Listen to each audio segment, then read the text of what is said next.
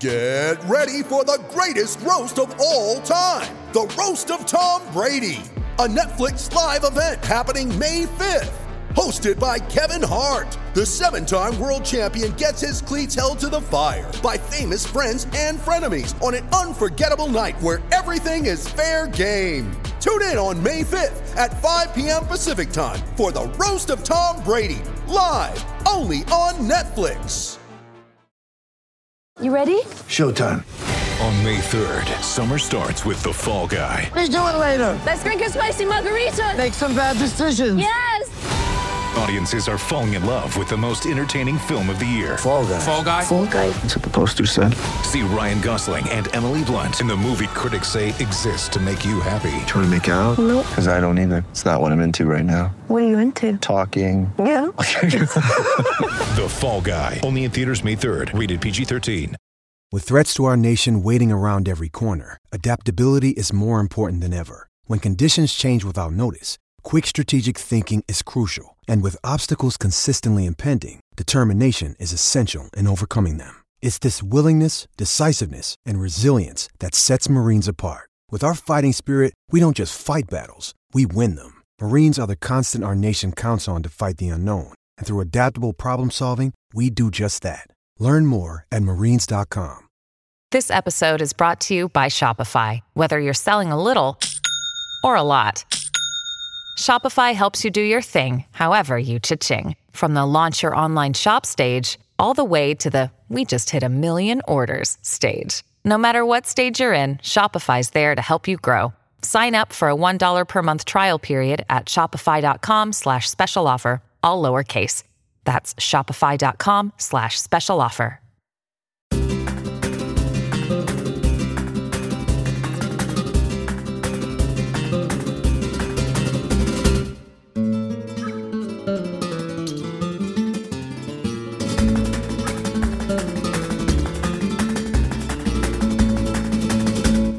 Welcome to Colt Gennaro Chat, the first of 2022. I'm Jeremy, I'm joined by Robbie, and we are going to talk all about Atletico's 2-0 win over Rayo Vallecano. Yes, that's right, Atletico's losing streak is over. 4-game losing skid to end 2021 has been left behind in that calendar year. Lots to talk about from this game. Relatively straightforward for Atletico, Robbie. Are you convinced by this performance? Was this one of the team's better performances this season? What were your general takeaways? Yeah, I think it was fine, and I was thinking about that during the game. I was like, is this convincing? Is it, what does it say about them? And to be honest with you, after such a poor way to end 2021, I don't think it really matters. Getting the win was important, and right now that's what it's all about for Atletico. And it's a pity that has gotten to this, and it's a pity that they're not fighting for the title. But it is what it is, and I think Simeone just needs a couple of wins again to kind of, before you start fixing systems and tactics and start to kind of move on to the next level. It's just a matter of getting the confidence back and kind of reminding the players that they are still capable and it is still a good squad. Yeah, and there is still a good amount to fight for, right? Even in La Liga, you want to finish as high as you can, and I think second place is a good objective to have. That's relatively attainable, given that Sevilla haven't always been very convincing, and Betis and Rayo have been kind of surprise packages this season. Rayo especially, and we're going to talk about them a little later on. But from an Atletico point of view, yeah, just getting the win and getting some of those good feelings back after such a miserable end to the calendar year. First win in La Liga since November 20th, and outshooting Rayo 15-5. I don't believe Rayo had a shot on target the entire game. How about that? A clean sheet in addition to the win. Haven't seen too many of those lately. Yeah, it's hard to concede goals when you don't when the opposition don't get a shot on target. So, I have heard that. Yeah, that's I've been told. Pretty coaching 101. That's right. Yes. Angel Correa, the star man for Atletico today, Robbie. 2 goals for him on either side of halftime. The first one, just before the half-hour mark, a bit of a pinball. I think Rodrigo de Paul was really the one who made this goal, wasn't he? Yeah, excellent run, and one of those kind of trademark no nonsense drives with the head down into enemy territory, and then Yannick Carrasco, who I'm sure we'll talk about later on. Yannick Carrasco just does so well, and we often talk about Joe Felix and Thomas Lemar having something that no one else in the squad has, and that. But Yannick Carrasco has that. His ability to beat men 1-on-1, his love for dribbling. He just loves taking players on. He's so good at it, and he causes so much. He's so slippery, and he can create so much trouble for opposing defence. And then like you said, pinball. And I know Lucas Zidane, it's kind of a tough one. I watched it a couple of times back, and I know it's a really tough one, but I mean, and I know Angel Correa kind of hits it really quickly. It's one of those ones where he doesn't really lift his foot back very far, and it's hard to kind of see. Zidane's vision might have been kind of blocked, but you're getting bet at your near post, under your legs. It's not the best of looks, and I don't know if Dimitrievski does much better today for Rayo and keeps them in it. But I think that goal doesn't go in, and you get to half time 0-0, and all of a sudden Atletico's those demons and those ghosts of last year start back in, and all of a sudden it's a different game. But once Atletico took the lead, never really in doubt at the end of the day. But it's good to see Correa getting on the score sheet. Nice that he is scoring twice and a main player in the game. Yeah, and we'll talk a little bit more about him in addition to Carrasco and a couple other guys in just a sec. But you mentioned Lucas Zidane, who is of course Zinedine's kid, who is usually the backup keeper for Rayo. I believe this was his first appearance since that horror show against Sevilla on the opening day of the season. Dimitrievski, who's been quite good this year, unavailable due to the COVID protocols in La Liga. I think he tested negative, but he was rendered unavailable anyway. From the Rayo point of view, Robbie, only one win away from home all season. Their home and away form has been really Dr. Jekyll and Mr. Hyde. Was this a matter of Atletico taking control of the game, or a really poor Rayo team kind of making it easy for them? Yeah, it looked like that, didn't it? I think when Rayo don't have Oscar Trejo at number 10, they like Unai Lopez. I love Unai Lopez as a player. I think he offers so much, but the system has to be right for him. He's not the kind of player who imposes himself on a game, and not the system, but the circumstances have to be right.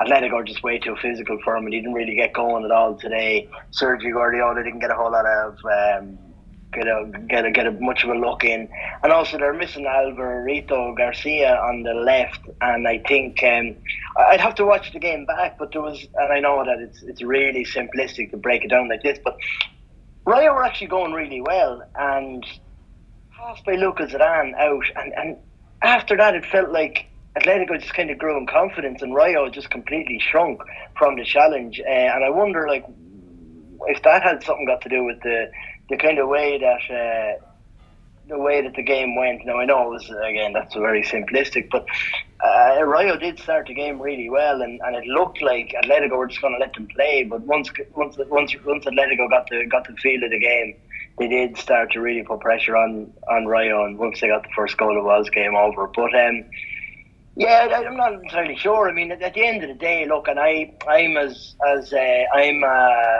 guilty of this. That I get excited when Rayo win and they go on a nice wins and they they have a couple of they have good victories, like they bet Barcelona and stuff like that. Yeah. But at the end of the day, this Rayo Vallecano team is a bottom half team, a squad. So and more often than not, Iraola's coaching, as I've said many times before, is absolutely excellent, and he has turned this team into a coherent, enjoyable watch. But at the same time, more often than not, you come up against an Atletico Madrid with the talent in their squad, and you could have the child of Pep Guardiola, Arsene Wenger, and Johan Cruyff on the sideline, and it's not going to matter. It wouldn't and I just matter. think that And I just think in the second half of the season, we're going to see Rayo coming up against teams that are just superior than them in talent and in physics, in every department that matters. And I think that no matter how good Iriola is, there are going to be games where Atletico just get outclassed, and it's as simple as that. So we can talk about what Atletico did, but at the end of the day, or what Rayo didn't do, but at the end of the day, Atletico, you play that game 100 times, and Atletico win it probably 95 times out of 100. Rayo have just one win from 10 away from Vallecas this year, Robbie. 1 win, 2 draws, 7 defeats, just 7 goals for. They've lost 5 of their past 6 away from home. But I think we do, even though Rayo have had such a splendid start to the season, have been La Liga's surprise package, bar none. And even if the second half of the season is more difficult for them, this has still been a raging success, right? Like from a newly promoted POV, like you're 15 points clear of the drop halfway through the season. You're going to stay in La Liga after they finished 6th in Segunda last year, didn't they? Yeah, and they just snuck in as well. Yeah, they just snuck in. Had absolutely no right even competing, and even then when they came into the La Liga, I was thinking this is going to be one and done kind of a situation. But then, and after that Sevilla game, I was thinking this Rayo team is just going to be embarrassing to watch all year. But instead, they completely turned it around and had some amazing victories against the top teams. But at the same time, people say, "Oh, will they make Europe and stuff like that?" Honestly, like for Rayo fans, I think it's more about just a little bit of solidity or like stability in La Liga, because it's been up and down ever since I moved to Spain 6 or 7 years ago. It's been up and down and up and down, and like that's fine, but and it's not so much. I don't mind going to watch Rayo in the Segunda. The problem is that the team just there's no stability. You get a couple of good players, and you get relegated, and they're all sold, and then you have a nice team in Segunda, and then the Segunda is so kind of everything is moving all the time, and your players coming in and out. There's no kind of stability, and then you might get promoted, and you've got a brand new set of players, and you're like, okay, let's get behind these guys, and then they're sold 6 months or a year later. When it's not working out and when it seems fairly evident it's not going to happen, and there's no like stability, and I think that just if Rayo could stay in La Liga for 5 or 6 years, they might be able to maybe actually build something. I think there might be some fun in that, but yeah, I think and for me, and I said it all along, Rayo just need to stay up this year, and I'm not even thinking about Europe, because so and it's looking like I sound like a manager here. I'm not thinking about Europe game by game. Partido a partido. Yeah, exactly. Yeah. Every game's a final. Yeah. But yeah, it's Rayo. The key is to start a project, right? And I think Iriola has done a really good job there this season, irrespective of this result, which was really important for Atletico. Rayo have done a lot of really good work this season and are going to stay up. Where they finish is where they finish, just as long as you stay up and start to build a project. But Atletico surpassing Rayo in the table with this victory. Angel Correa getting his second goal just after halftime, a quick counterattack, and how about this, a Renan Lodi assist. An inch-perfect cross, Correa accelerating past, I think it was it Maras, the defender he accelerated past on his run? I'd have to look back. I'd have to watch it again, Central, too. So maybe Baliu? Yeah, that might be right. But Correa timed his run perfectly. Lodi's cross was inch perfect, and Correa's now on half a dozen goals in La Liga with the 2 goals today. Is he the best forward in Atletico Madrid's squad?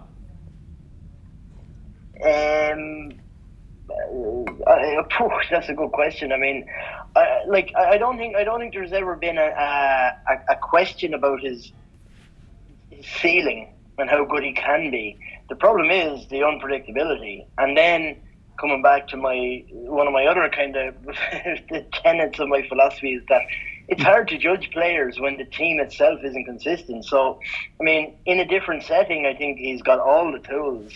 The unpredictability, the turn, the swivel, the aggression, the finishing, maybe not. But Yeah, I think that the tools are there. The ceiling and his ceiling is excellent. It's just the problem is when he goes on droughts, it tends to be quite bad. Yeah. Yeah, that's been the case throughout his career, right? These rough patches where he'll go 2, 3, 4 months without scoring. But he's been much more consistent over the past, I'd say, calendar year roughly. Really, since that Betis game toward the end of last season when he missed what would have been a game winner at the very end, he has been this is probably the most consistent form of his career these past 8-9 months, bridging the end of last season into this season. I think right now he should be an automatic starter. He's been that good and that consistent this season. Suarez, we've talked about Suarez all year and the kind of problem that his profile presents with how Atletico want to play. Cunha hasn't really nailed down a starting bid. Not at all, really. I think he's only made one start. Griezmann has been up and down in La Liga. Joao Felix, we know the injuries and COVID history there. But Correa has been ever-present this season, and he had a fabulous game today. 3 shots, all of them on target, 5 key passes in a dribble completed. I also thought this was a good Suarez game for what it was worth. If Atletico are going to play on the counter, which I still think is the strategy they should adhere to, Suarez could fit in some manner as someone to facilitate these runs for Correa, Lemar, Carrasco. It's obviously not going to get him close to goal, but Suarez is a really good passer. He always has been. 2 chances created today, only 1 shot on target. But I thought he did contribute quite a bit in Atletico's build-up. It looked a lot more fluid when he dropped behind the penalty area, strangely enough. Yeah, and I think the problem is that as far as it's not about when he's on the ball, it's fine. But when the issue is getting to the ball first and getting turned, and so you have to. So often you see him where a defender is on his back and he just can't control it, or he I don't know whether that's age or just his form is out. Like his passing, and he is quite an underrated creative player throughout his career, because we would have just seen him purely as a pure killer, which he is as well. But no, definitely very creative. But it's just a matter of, are you willing to suffer through the poor games? Are you willing to suffer through the ball losses? Are you willing to are you willing to sacrifice maybe an hour or 30 minutes or a half of him giving the ball away several times for the couple of good passes? And I think that's something that if you've got nobody else in the team, then that's fine. But if Cunha can come in, and as a 22-year-old, if he can't, he's probably not as creative a passer as Suarez, but if he offers more like running around movement, stuff like that. And I think if Cunha is playing better than Suarez, then obviously you have to go with him. But I also think that, and this is kind of comes back to the problems that Atletico have been having, and we've seen, and this is kind of speaks to what you were talking about Angel Correa there. Like, if you look at it, say, in terms of the links that you have with players, like just trademark moves. Last season it was Llorente and Trippier down that right hand side. They could how many times last season did we see it where they just kind of split a defence open? They were like communicating telepathically almost. Yeah.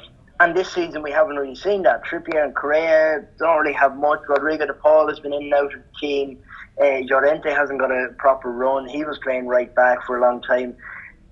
Today we saw Yannick Carrasco, Correa and Trippier linking up quite well there together. A nice kind of mini, let's just call those mini games within games. That kind of area of the field, time and again, cause problems for the opposition. And I think that's on Simeone now to find and to figure out where those good combinations, where can he find those good combinations where he can get almost immediate rewards, because that's what he needs at this point. And he got them today with Correa, Carrasco, and even Trippier. He didn't have to do as much going forward, but he was good too. He kind of knew what was happening ahead of him. Trippier took a team high and a game high 94 touches in this game. Would be kind of bittersweet or ironic if Trippier's probably his best game this season is also his last one for Atletico, with the Newcastle rumors ramping up. Do you see him leaving this month? It sounds like it seems to be trending that way, and I'd say Atletico know that they're going to lose it for nothing, and it looks like I would say if I was pushed for an answer, I'd say yes. Well, I didn't have to push you. You provided it. Yeah, I could feel your eyes just staring at the screen. Am I really so intimidating? Yeah. Goodness. No. No, but I don't like. I don't know. That's the answer. I don't know. But if I was pushed for it, I would say yes. It feels like it's trending in that direction. Yeah, all right. I'd have to agree. Given the reported salary that's on offer, and given that Newcastle can probably satisfy Atletico with an offer of around 20-25 million euros, I'd say if that offer is lodged, it's probably going to happen this month. And we'll see who Atletico can source as a replacement. Obviously, we've talked about it a few times this season, just a few. Atleti are trending toward a complete defensive overhaul given the struggles throughout this season. Today, clean sheet, great. They needed that. But over the balance of the season, Atletico's defense has been pretty poor, as we know, and they need more options and more bodies back there. Making a possible profit on Trippier was a good way to start. Yeah, and that's actually something I was thinking about today, and I kind of say this tongue-in-cheek, but in a way, with all the absences for Atletico, maybe Simeone works better when he has less to think about. Less options, and I know that's probably ridiculous, but just you're playing there, you are playing there, and that's it. There's no second guessing and kind of players looking over their shoulder and changing systems and changing personnel an hour through the game, and players almost knowing that there's going to be changes. It started today, and it was forward to back and Kondogbia, and there was no room for maybe after an hour we're going to completely rejig the system. It was what it was, and that's it. Maybe obviously he doesn't want to lose Trippier. No squad would want to lose their starting right back, but Llorente, maybe the fact that Llorente and Rodrigo de Paul have been kind of Rodrigo de Paul feels like he's the de facto starter there, but out and then he goes in and then he drops out for Llorente, and then Llorente plays right back, and then instead of just saying Llorente, you're playing right back for the rest of the season. That's it. I don't want to hear anything else. And that's it. Okay. Which I think that's possible. I think that's certainly possible. That's what Atleti decide to do, for better or worse. Yeah, I think that is possible. But just in terms of the confidence that then gives Llorente, focus on that instead of having to focus on playing in a different position, in a different role. And I think that based on what we have seen from Diego Simeone in the last, since he took over a decade ago, he does like having a kind of a tight squad where he relies on the same players over and over again. And once they can kind of find that, and we mentioned at the start of the pod about Atletico fighting for maybe second that. I mean, and I know it's kind of ridiculous that the 2-0 win at home against Rayo isn't the kind of thing that would change your mind about 6 months of pretty poor football. Right. But it's not out of the question that Real Madrid start to drop points pretty fast here. And it's also not out of the question that Atletico do find that formula that we've been talking about and go on a run of maybe let's just say 10 games. All of a sudden, you're down to maybe a 4-point lead with 6, 7, 8 games to go. And we do have a Liga, as they say. So, I'm not, obviously, that's not to say that this Rayo game changes my opinion on what Atletico have been. But if they do find the right formula, they probably could eke out 8, 9, 10 victories in a row. And it's not out of the realm possibility that Real Madrid collapse, because Ancelotti said it's been going so well. This was a couple of months ago. I remember him saying, look, it's going unbelievably well. He said, but the losses will come. And I think that based on what we know or what we thought at the start of the season, that this Real Madrid squad wasn't great. And I still believe that to be the case. And Modric isn't getting any fresher as the season goes on, and he's just I know he's a phenomenon, but Kroos, Modric, Casemiro aren't going to get any fresher as the season goes along with all the games coming up. And I just think that it isn't out of the realm of possibility they go on a poor run, and Sevilla and Betis have never been here before in a proper title challenge. So it's not. I would expect them to start maybe dropping points, and then Simeone maybe going on a run of 8 or 9 wins, and then let's see. Let's see what happens. Wouldn't it be interesting if we have the inverse of what happened last season when Atletico were the ones being chased? But yeah, the gap right now is 14 points. Atletico did capitalize on Madrid's loss earlier on Sunday to Getafe. That was 1-0 at the Coliseum. Alfonso Perez. And it's still a pretty large gap, and Atletico have to continue going game by game. The goal should still be finishing top 4. But, stranger things almost happened just last season. So we'll have to see what happens with Madrid. They really, really missed Vinicius in that Getafe game. He couldn't play due to the positive COVID test. Other Atletico players who I thought stood out today. Jeffrey Kondogbia got to go back into midfield, and I thought he played really, really well. 87% passing accuracy, completed 4 dribbles, really a valuable shield in front of the back 4. Kondogbia is a really important player in this squad because there isn't really anyone else that has that profile, that classic throwback central midfielder, that defensive-minded pivot. And I don't think Koke was really missed in this game because DePaul played well and Kondogbia was excellent. Yeah, and there was a couple of counterattacks that Kondogbia was able to stop or just slow down. And I've been looking at, and I will release it soon, but the expected goals, I think I spoke about him before, but Ben Torvani is a data scientist. Yes. on Twitter, and he was kind of talking about the limits of expected goals, and there was articles written back when Liverpool were their XG wasn't great, but they were just like blowing teams away, and there was people saying, does XG maybe not capture everything? And Ben did an analysis of that. Like Atletico's expected goals against is incredible, but at the same time they're giving up these massive chances, and just they look wide open all the time on the break. And I think that just going off expected goals, it doesn't tell the full story, because if you just look at that statistic, you're thinking Atletico are fine, but they're clearly not. So I think that Kondogbia fixes that problem in that Koke, he's obviously a stalwart and a pivotal player for Simeone, but he can't stop those counters. And I think that it's one of those things where he doesn't get blame, he doesn't get accredited any blame, but he can't stop those counters, and that's where teams just rip Atletico Madrid to shreds all season. And I think Kondogbia fixed that today. Yeah, and gave Atletico a much more solid look overall. Carrasco and Lemar both played really well in the second half too. Carrasco with 5 dribbles completed, Lemar with 6, and he was fouled 4 times. Carrasco was playing on the right for the most part, which is not his preferred position because he can't really cut inside. Early in the game, he was, again, foul hunting and wasn't playing to the whistle, but he really turned it on in the second half, had a shot clatter off the post, had a couple really good opportunities in that second half. He is such what's the Spanish phrase? Unbalancing player, right? Yeah. That's what he does.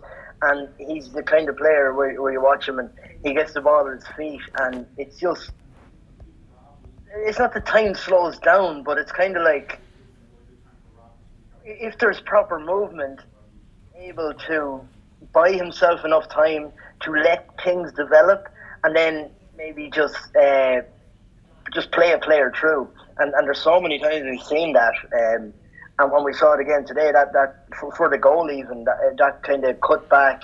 And he had done that before the goal, but he had done that and created loads of space down the right hand side. Mm-hmm. And he's able. And when the movement is good in the box, that's a goal creating machine of a move. So Yeah, I mean, Carrasco can be frustrating to watch, and he can be kind of a bit flimsy, get pushed over and stuff like that. But he does definitely have something that unbalancing act that few players in the squad have, if any. Cholo Simeone is talking in the press conference right now, and this is going back to Kieran Trippier. He just said Trippier is an extraordinary player, and we want him to stay, but when a player wants to leave, we cannot force him to stay. Sounds kind of like an admission, doesn't it? Yeah, and I think that's what's been coming out all along. We've heard since almost the summer, there's been talk that Trippier wants to go back. We didn't know where he was going to go, but it just feels perfect right now in that it will satisfy his economic demands. It will satisfy Atletico getting something back for a player they're going to lose for nothing anyway, and Trippier gets to go back to a fairly exciting project. So because Trippier came from Spurs, obviously, and he is a good enough player that he's playing for the Spanish champions, but he's not a good enough player maybe to merit both a transfer fee and the economic demands that he would require. So only maybe. Well, it's Premier League, so maybe not. But there's only maybe like a handful of teams that we would be willing to spend money in January for him, and Newcastle are just it's perfect because they need to stay up for their project to kind of get off to a good start. They've got all sorts of money, and Eddie Howe is obviously there trying to build himself a team, and Trippier looks like he'd be the perfect right wing back for. To start that project. So I just think it just feels, when those transfers, it just feels right. It just feels like this is going to satisfy everyone involved. Well, before we wrap up today's show, Robbie, a couple more things to quickly run through. Atletico's next game is against another Rayo Majadahonda. That's going to be at the Wanda Metropolitano on Thursday. Expect heavy rotations as Atletico's latest Copa del Rey adventure begins. Kind of difficult to preview that one, given we don't know what the squad's going to look like. There are probably going to be several first-team absences. Koke, Griezmann, as far as we know, both still COVID positive and weren't going to play that game anyway. Same goes for Joao Felix. Atleti have had a couple Copa del Rey humiliations in recent years. Let's see if they can go a step further this time around. But beyond that, Robbie, you have a really unique perspective on Rayo Vallecano, in part because you've written a book about them, and I want to draw our listeners' attention to this book without embarrassing you too much, if I can do that. Yeah, no problem at all. Go ahead. So, Robbie wrote a book a few years ago called Working Class Heroes. You can find it on Amazon, like I did. It's not a very long read, about 220 pages, but there's a lot of really good info in there. It's a really solid read.